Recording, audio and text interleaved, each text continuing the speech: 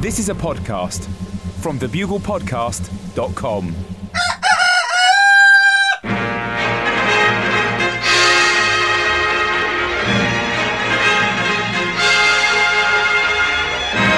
The Bugle, audio newspaper for a visual world. Hello, Buglers, and welcome to Bugle issue 242 for the week beginning Monday, the 29th of July, 2013, for the first time ever in 3D, meaning that this show will be equally funny if you listen to it lying down, standing on your head, or falling off a cliff.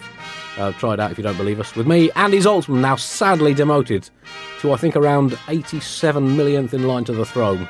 Always a bit of a pipe dream, to be honest. And in New York City, the city of the much photographed penis. It's the man who can look at a field of raw newspapers and turn it into a bowl of satire flakes in under a minute.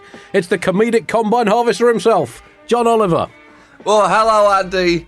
Hello, Buglers. You're right, this has been an exhausting week, made especially so by the fact that Anthony Weiner and the woman who is still inexplicably his wife held a press conference to address the news that even after he lost his congressional career by texting pictures of his penis to people, he's seemingly been at it again just before he started running for mayor. And look, you can say what you like about Anthony Weiner, Andy, but very few people can say they haven't seen his penis now.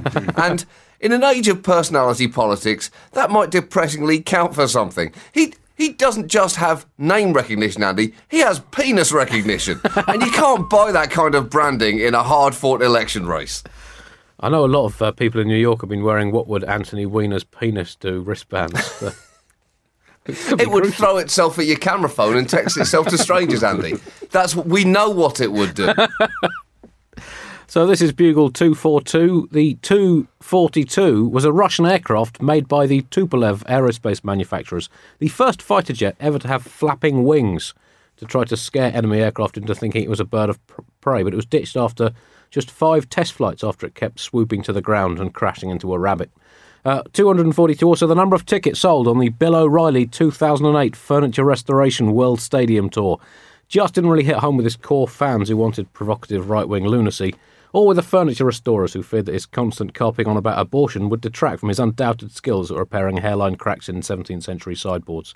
And this is for the week beginning Monday, the 29th of July, which means, John, it is 1,775 years since the amusingly named Roman Emperor Pupienus this is a fact.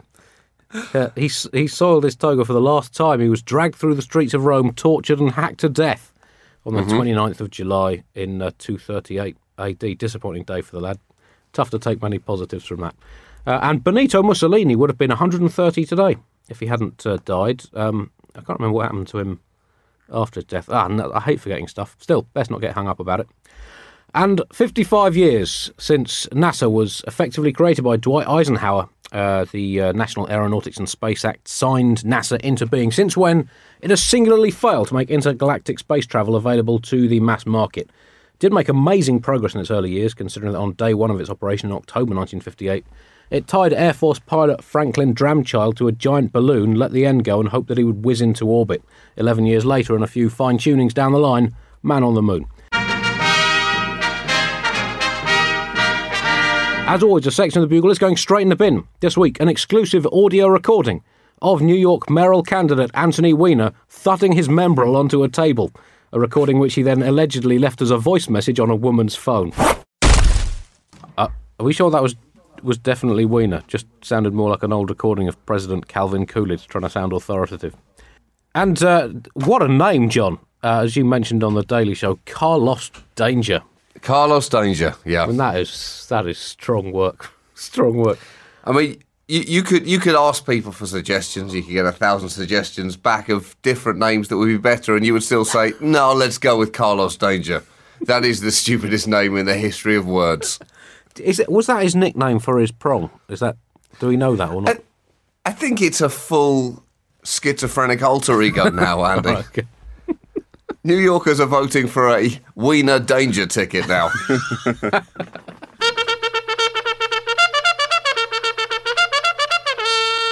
Top story this week, on your knees, planet Earth, behold the baby king! On your knees!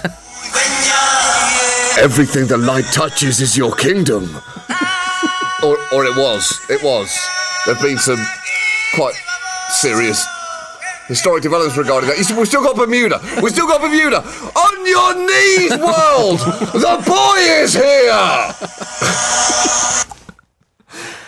It finally happened, Andy. What a magical day of entirely precedented biology.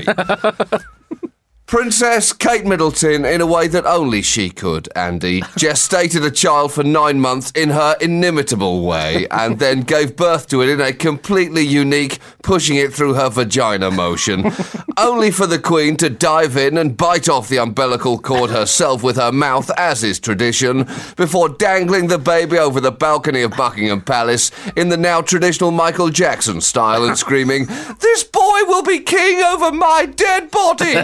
before pausing and saying, "Seriously, that is what is going to happen. I don't like the way that baby's looking at me. It's got murder in its eyes!"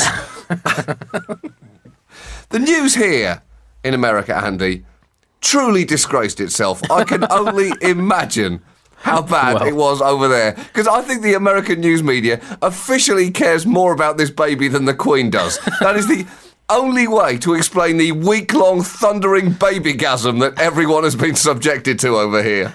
I think the world's media in general I think they love the baby more even than its own doting parents do. Yeah, And the world has gone absolutely baby crazy. The highlight of the coverage, though, for me was the first picture of the royal baby on the front cover of the Times newspaper, our classic former sister publication, and unquestionably, it had a picture of the little baby prince flipping its first ever V-side. Did it really? Yeah. It had 2 fingers pointing out just above its blanket, as if to say, "F*** you, paparazzi, this one's for Granny." That is a king. That is a king I can get behind. It's unforgivable what you did. It's unforgivable what you did. The BBC really got stuck into this story. Publicly funded national broadcaster. Not everyone enjoyed its coverage. It is constitutionally bound, the BBC, to broadcast in such a way that it can be criticised by all of the people some of the time, some of the people all of the time, but ideally not by all of the people all of the time. But that does seem to happen quite a lot. And it was basically accused of going either over or under the top in its coverage by different ends of the Republican monarchist seesaw. And often, when the BBC does go over the top, it cops an abusive machine gunning from trenches on both sides of the no man's land of neutrality it operates in.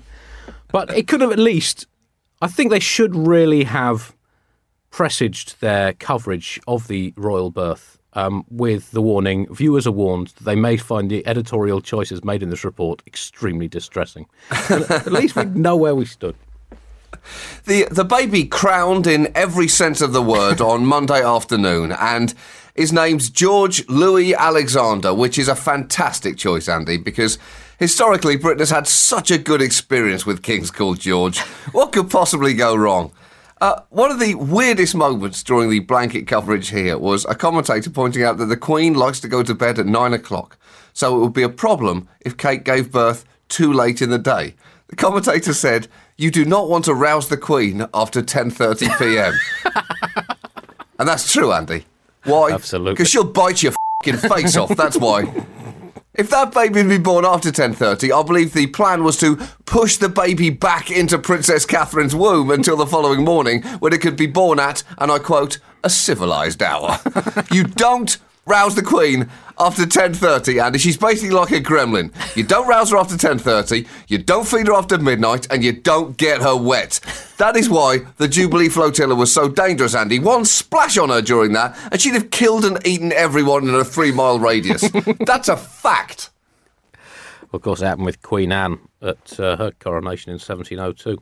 Of course. But this simply has to be the biggest news story of the millennium so far, arguably more so even than that, John, because this precious child is our future king. One day, in maybe just 60 or 70 years' time, or maybe with the way medical science keeps improving and the fact that he's from a family that for a couple of generations now has been pretty effective at not dying, maybe even 80 to 100 years' time, this baby will be king, John. And I personally could not sleep worrying about whether or not in a time after I am long dead, there will be a male or female arse sitting on my nation's throne. It has kept me awake at night, to be honest. The baby was born at 8 pounds and 6 ounces, and no sooner had that statistic been released, there was someone on TV here pointing out that was the heaviest royal baby in 100 years.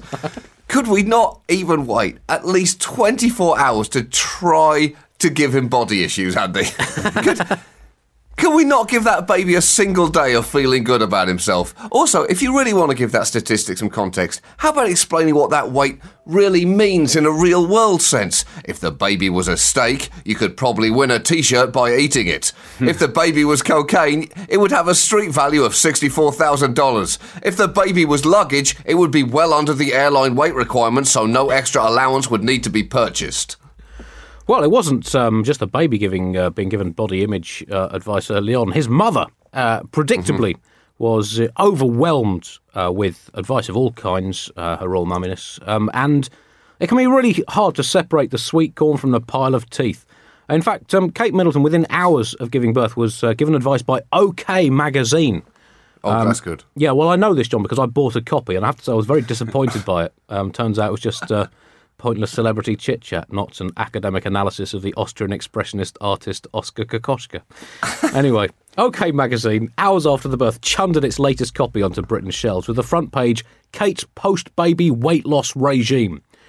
And a magazine that had devoted its entire existence to exploring never previously imagined swamps of irrelevance was then bombarded with fully deserved abuse before hastily issuing an apology in which it said, Kate is one of the great beauties of our age.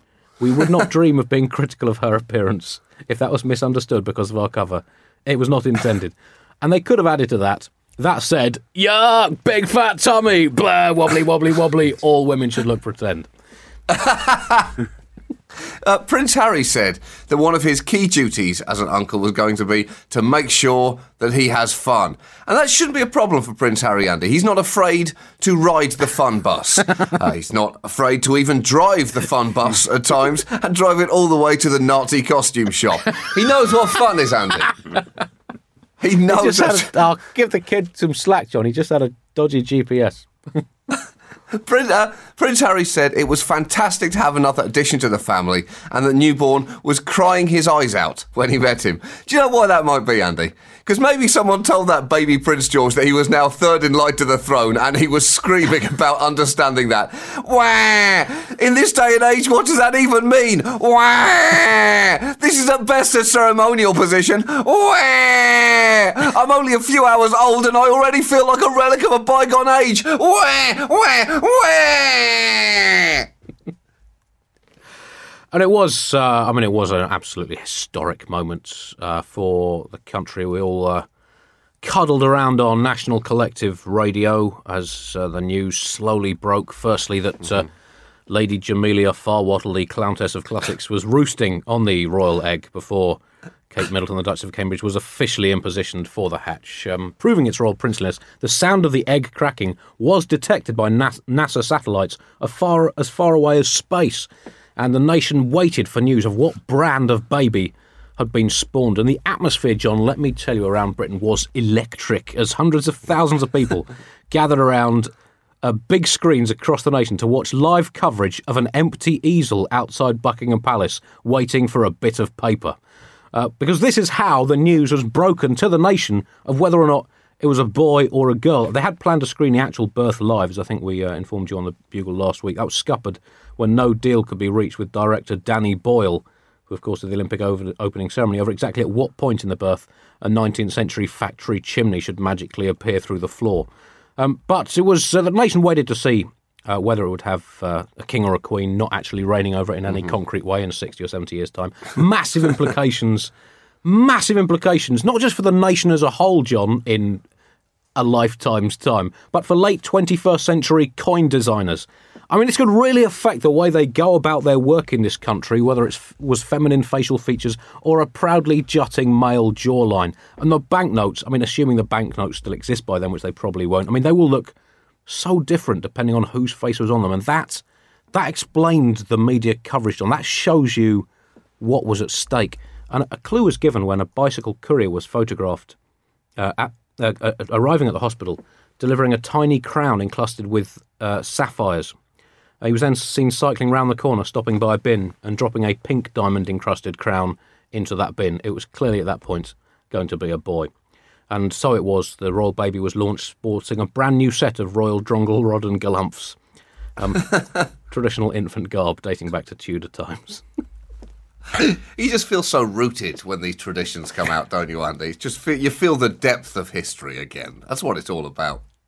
Well, the relief was palpable, you have to say. And Prince William, for all that he clearly should have married someone else for reasons of Britain's economic and political strategy in the global race. That's what princes are for. But he seems quite fond of his wife. And he must have been relieved, John, that it was a son, because genetics is genetics. And if Kate Middleton had spawned him a useless daughter, all those dormant Henry VIII genes would have come flooding to the surface, which would have been a constitutional nightmare in this day and age. Thank you, Brussels. And Buckingham Palace quietly withdrew an advertisement from next Monday's Guardian jobs section for a new Lord High Executioner.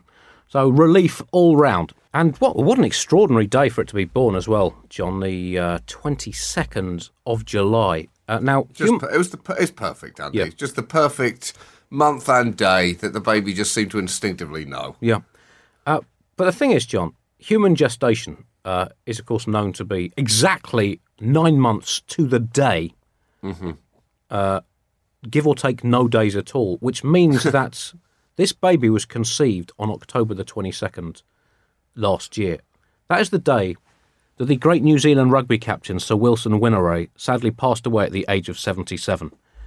Now, I know in the internet age, people get turned on by the weirdest things, but that is just f***ing freakish, John.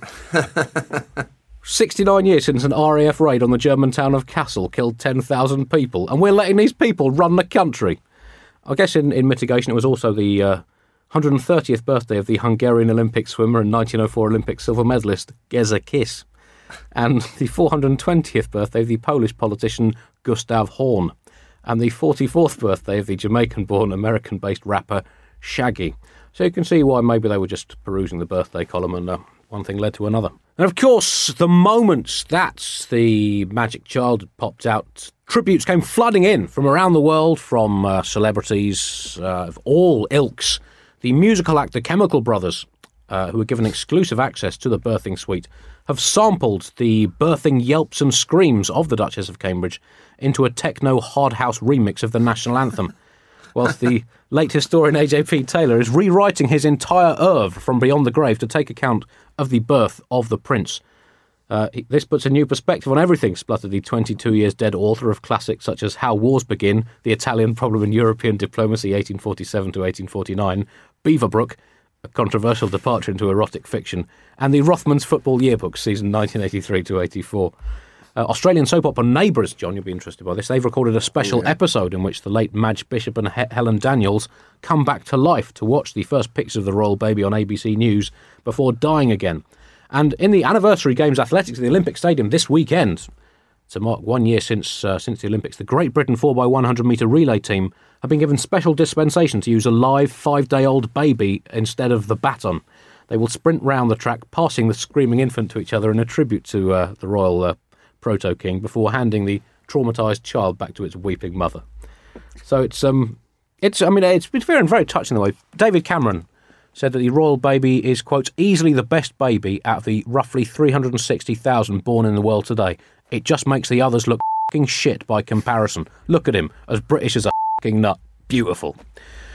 And meanwhile, a Megadeth gig at the Sin Valley Festival of Loud Noises, a tearful lead singer Dave Mustaine interrupted the band's set to say, "I love babies," and lead the heavy metal four-piece in an emotional rendition of Bar Bar Black Sheep, described by critics as the loudest lullaby since the New York thrash metalers Anthrax played a 45-minute Twinkle Twinkle Little Star in an unsuccessful effort to play drummer Charlie Benante's new Labrador puppy to sleep at the Decibels of Death Festival in 1987, a concert which resulted in a record 2,000 perforated eardrums and one extremely unhappy dog. Whilst dead celebrities have also been paying tribute, the 16th century Polish astronomy ace and heliocentrism superstar Nicky Copernicus gushed from beyond his grave. Today's media coverage truly proves that the Earth revolves around the sun. Boom!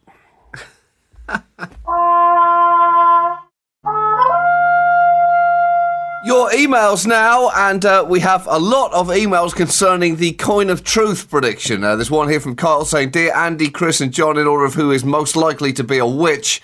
I was recently listening to Bugle episode 238, in which Andy introduces his coin of truth. Along with correctly predicting 7 out of 7 cricket matches, the so-called coin of truth also made one other correct prediction when John asked, the coin rightly predicted the gender of Kate Middleton's unborn baby. What does this mean? Is the coin of truth magic, or was this simply a lucky coincidence? Are 50-50 odds too low to base such an important decision?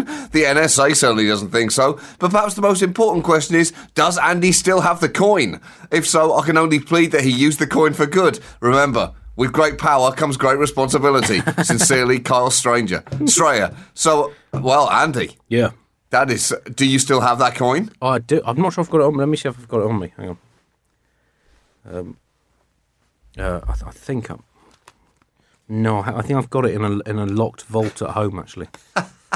It's just too powerful to really risk taking it out of my wallet. Because I could accidentally spend it on something, you know. That would be the worst possible thing you could do. You know, handing that power then you're giving the power of that to anybody. Yeah. Well, who knows where that will end. So it doesn't even bear thinking about. This email came in from Matt. Dear John, Chris and Andy, is it just me, or is this new grey girl Smurf kind of hot? She's been winking out at me from bus side ads as they cruise past, and God help me, in the face of all reason and logic, I may actually have to see this film, just for a little taste of hot grey girl Smurf action. Ooh, Smurfing, yeah. So out with it, John. I know you're not the kind of Smurf to kiss and tell, but did you get any hot, on-location blue on grey action? Yours in vicarious Smurf lust. Matt. Wow. Well done, Matt. You have just written, and I know I'm not telling you something you don't already know, Matt. You've just written a very creepy email. I think if you find a grey Smurf attractive, Matt, that says a lot more to do with you than the Smurf involved. I don't think you can... You're projecting, Matt, is what you're doing. That Smurf is not coquettishly leading you on. Okay? That is, I believe, if I recall the story right, and there's absolutely no reason why I should be remembering this right, I believe that is a naughty Smurf. I think. So you're attracted to naughtiness. I don't want to be armchair psychologist with you, Matt. You've clearly got some things to work through. We have another email here from Hiram saying, Dear Andy, John and Chris, a month ago my wife and I had our first baby. He came out all right, as babies go. A few weeks...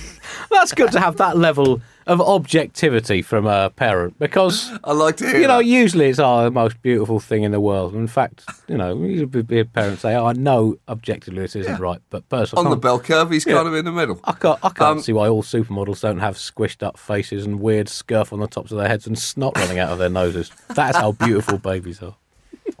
A few weeks into his invasion, we encountered a dilemma. You see, it's normal for newborns to be fussy all the time. Crying and complaining is the only language they have. So he cries all the time, 24/7. You can imagine the relief when we found out that one of the few things that actually soothes the little crying machine is, you guessed it, Andy and John's bullshit. Oh my God. The only thing that calms him is Yo-Yo Ma's Bach solo renditions. And herein, the other thing that calms him is Yo-Yo Ma's Bach solo renditions. And herein lies the dilemma. Bach versus the Bugle. My wife... A contest as old as time itself. That's right. My wife thinks it's actually a good idea to expose the baby to classical music, as it's supposed to stimulate his young neurons and might help him turn into an intelligent, thoughtful and sophisticated individual. I, however, I already like the way this is going. Here I am. Have a strong opinion about pacifying him through the Bugle. Not that exposing him to Bach will hurt him, but it's obvious to me that being exposed to industrial amounts of bullshit at an early age builds character and, above all, imagination. So, guys, could you settle this for us? Bach or Bugle? With respect, Hiram, San Juan, Puerto Rico. Well, I think... Fantastic. I think it's very hard to say at this early stage, John, because, the Bugle's been, coming up towards 6 years in existence now. I guess there could be some children that were exposed to the Bugle 6 years ago that are now... my own daughter, for one. Maybe she can be a controlled experiment. What happened if you're exposed to that level of bullshit from that early an age? But I mean, I think we need to let history and science be the judge of that. Buglers, if you do have a small child and you're willing to be part of the most significant psychological human development experiment probably in human history, do send your children in to... Do we have a postal address, Chris? No. No. Well, just put it the Bugle, London. It'll find its way here. That's the kind of power we wield in this town. We'll then just look after your children over the next 12 years, playing one. We'll have a controlled sample that listens to both Bach and the Bugle. Then of the rest, half will listen to just the Bugle and half will listen to just Bach. And we'll see, who comes out the stronger. Or Andy, maybe Chris could start a whole new industry of baby merchandise by setting some of the most bullshit moments of the Bugle to the music of Bach, thereby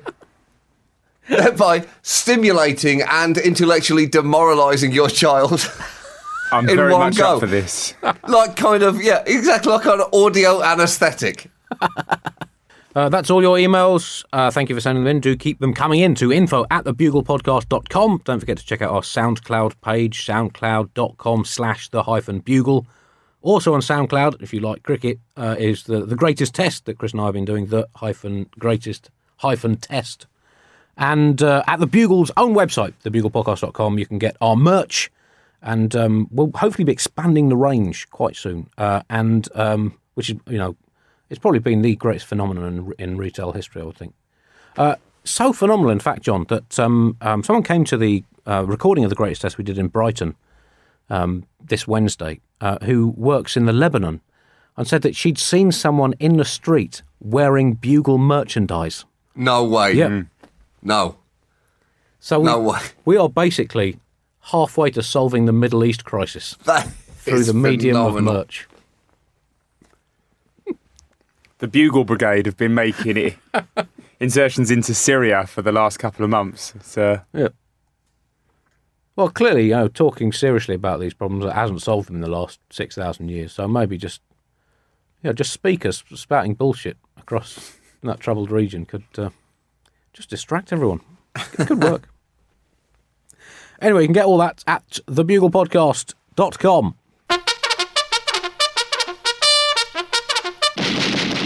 Well, that's it for this week's Royal Baby Special Bugle. I don't know when the baby's first coming to New York, John. Have you managed to get it on the Daily Show? That'd be quite a coup for you, wouldn't it? Well, I'm trying harder than anything, Andy, just to get the first interview with that baby. Yeah. I just think a 6-minute searing interview of desperately trying to get it to stop crying would be electric television.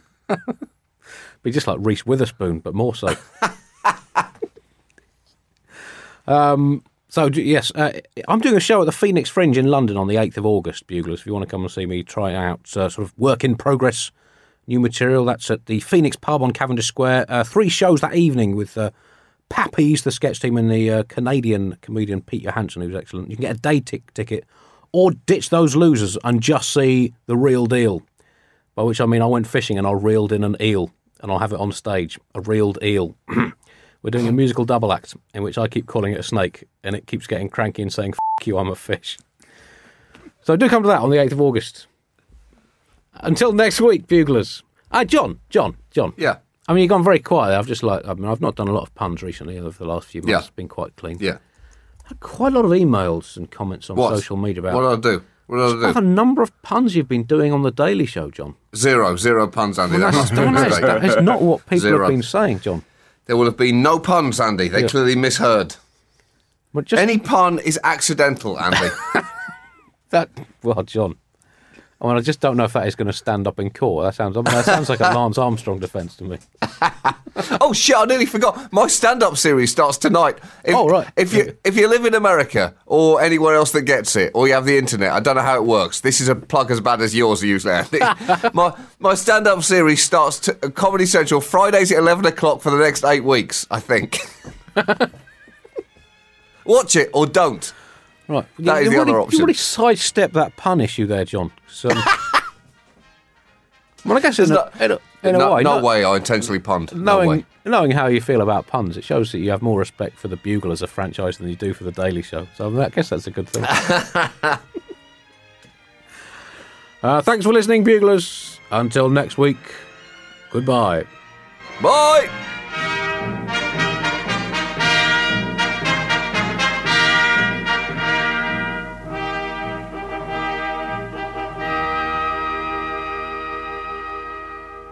Hi, it's producer Chris from The Bugle here. Did you know that I have a new series of my podcast, Richie Firth Travel Hacker, out now? It's the show where Richie Firth and I talk about how to make travel better in our very special way.